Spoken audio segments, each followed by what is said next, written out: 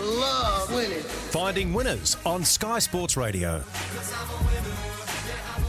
Welcome back to the program. Great to have your company on this Friday. Tim Newbold joins us now for Finding Winners. Timmy, Dave is here as well. Good morning to you, mate. Yeah, good morning, boys. Enjoying Coffs? Yeah, it's beautiful up here. Beautiful part of the world, mate. Oh, no, Round two tonight. We had a good. We had the punters challenge last night. Actually, that was awesome watching New South Wales win that particular Origin series last night again with Jungle Juice. But Timmy, I mean, what the best thing that Marl and I got a kick out of? You know, we regularly will go to the tab. Mate, that tab was packed there last night, and people punting. So they were being a part of the punters challenge. So the way it was working is it's a virtual bet of 100 each way on the Albion Park races 3 to 11, and you know there's a leaderboard, and there was a few big results there last night, which some punters were backing. But people were also having a bet on the other races. They were betting at Dapto as well, and mate, it's just good to see people punting in one, and also punting on the Greyhounds on a Thursday night. Oh, yeah, Dave. The turnover figures, wagering figures over the last few years on greyhound racing has gone through the roof. And that younger demographic too, who I'm sure probably you would have had a few of the young blokes at the pub last night. They love betting on greyhound racing. It's over in 30 seconds. Then you can invest again on another race. So there's a race every few minutes, which is good to see. And, yeah, no doubt they would have had a good night there with you two running the show. And did you end up with, you'd have a punters club? Did you end up with a dividend or anything like that?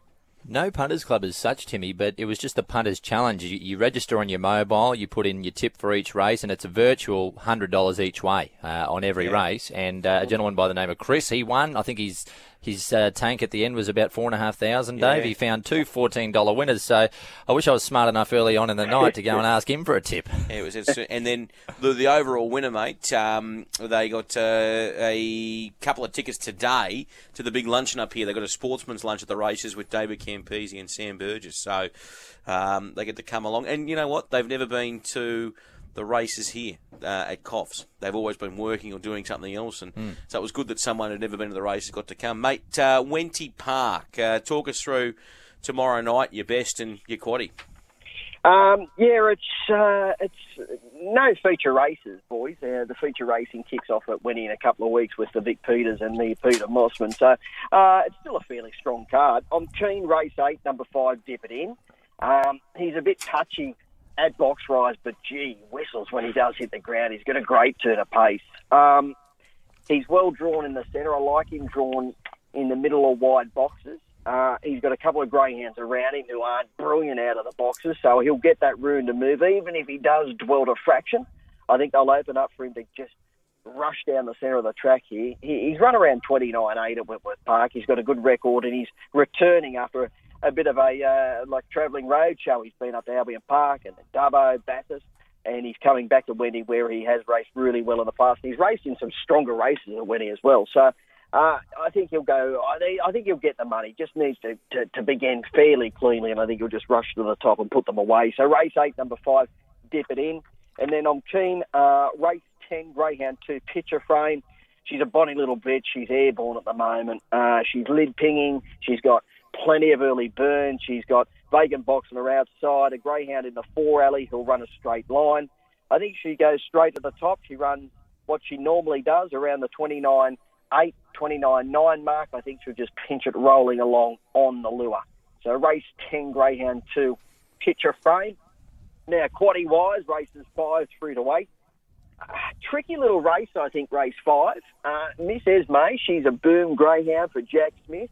She'll go around as a skinny favourite, but I don't think she's any moral by any stretch of the imagination because she's got genuine burn drawn on either side of her here, and they'll put a bit of pressure on her. So I'll put her on top, but we've got to play wide in the quaddie. So 7, 4, 8, best roughie in the race, number 5, Candy Carrera. If there's any dramas up in front, she could storm right over the top, so she'll be double figures.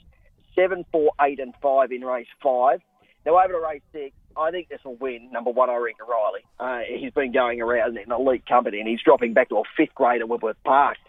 He ran second to Jungle Juice in the Dubbo Cup a few runs ago, and we'll all remember that, won't we, Luke, because we're on him. And now he comes back to Wenty. Great record, flying PB, He's a box one bandit. Lining up in the 5th grade, but there's no markets up yet. I'm not sure why, but Yeah, I did notice that on the tab site, Timmy. yeah, I'm not sure. Normally they go up 24, 48 hours ago. So you boys have got a bit of pull in there. Why don't you get onto the traders and get those markets up, eh? So we can have a bet. Just so everyone can copy and paste. Hey? Punting in 2021, it's It goes good. the great game. I won't go there. I'm happy to play. Look, I'm happy to play Irinka Riley 1 out.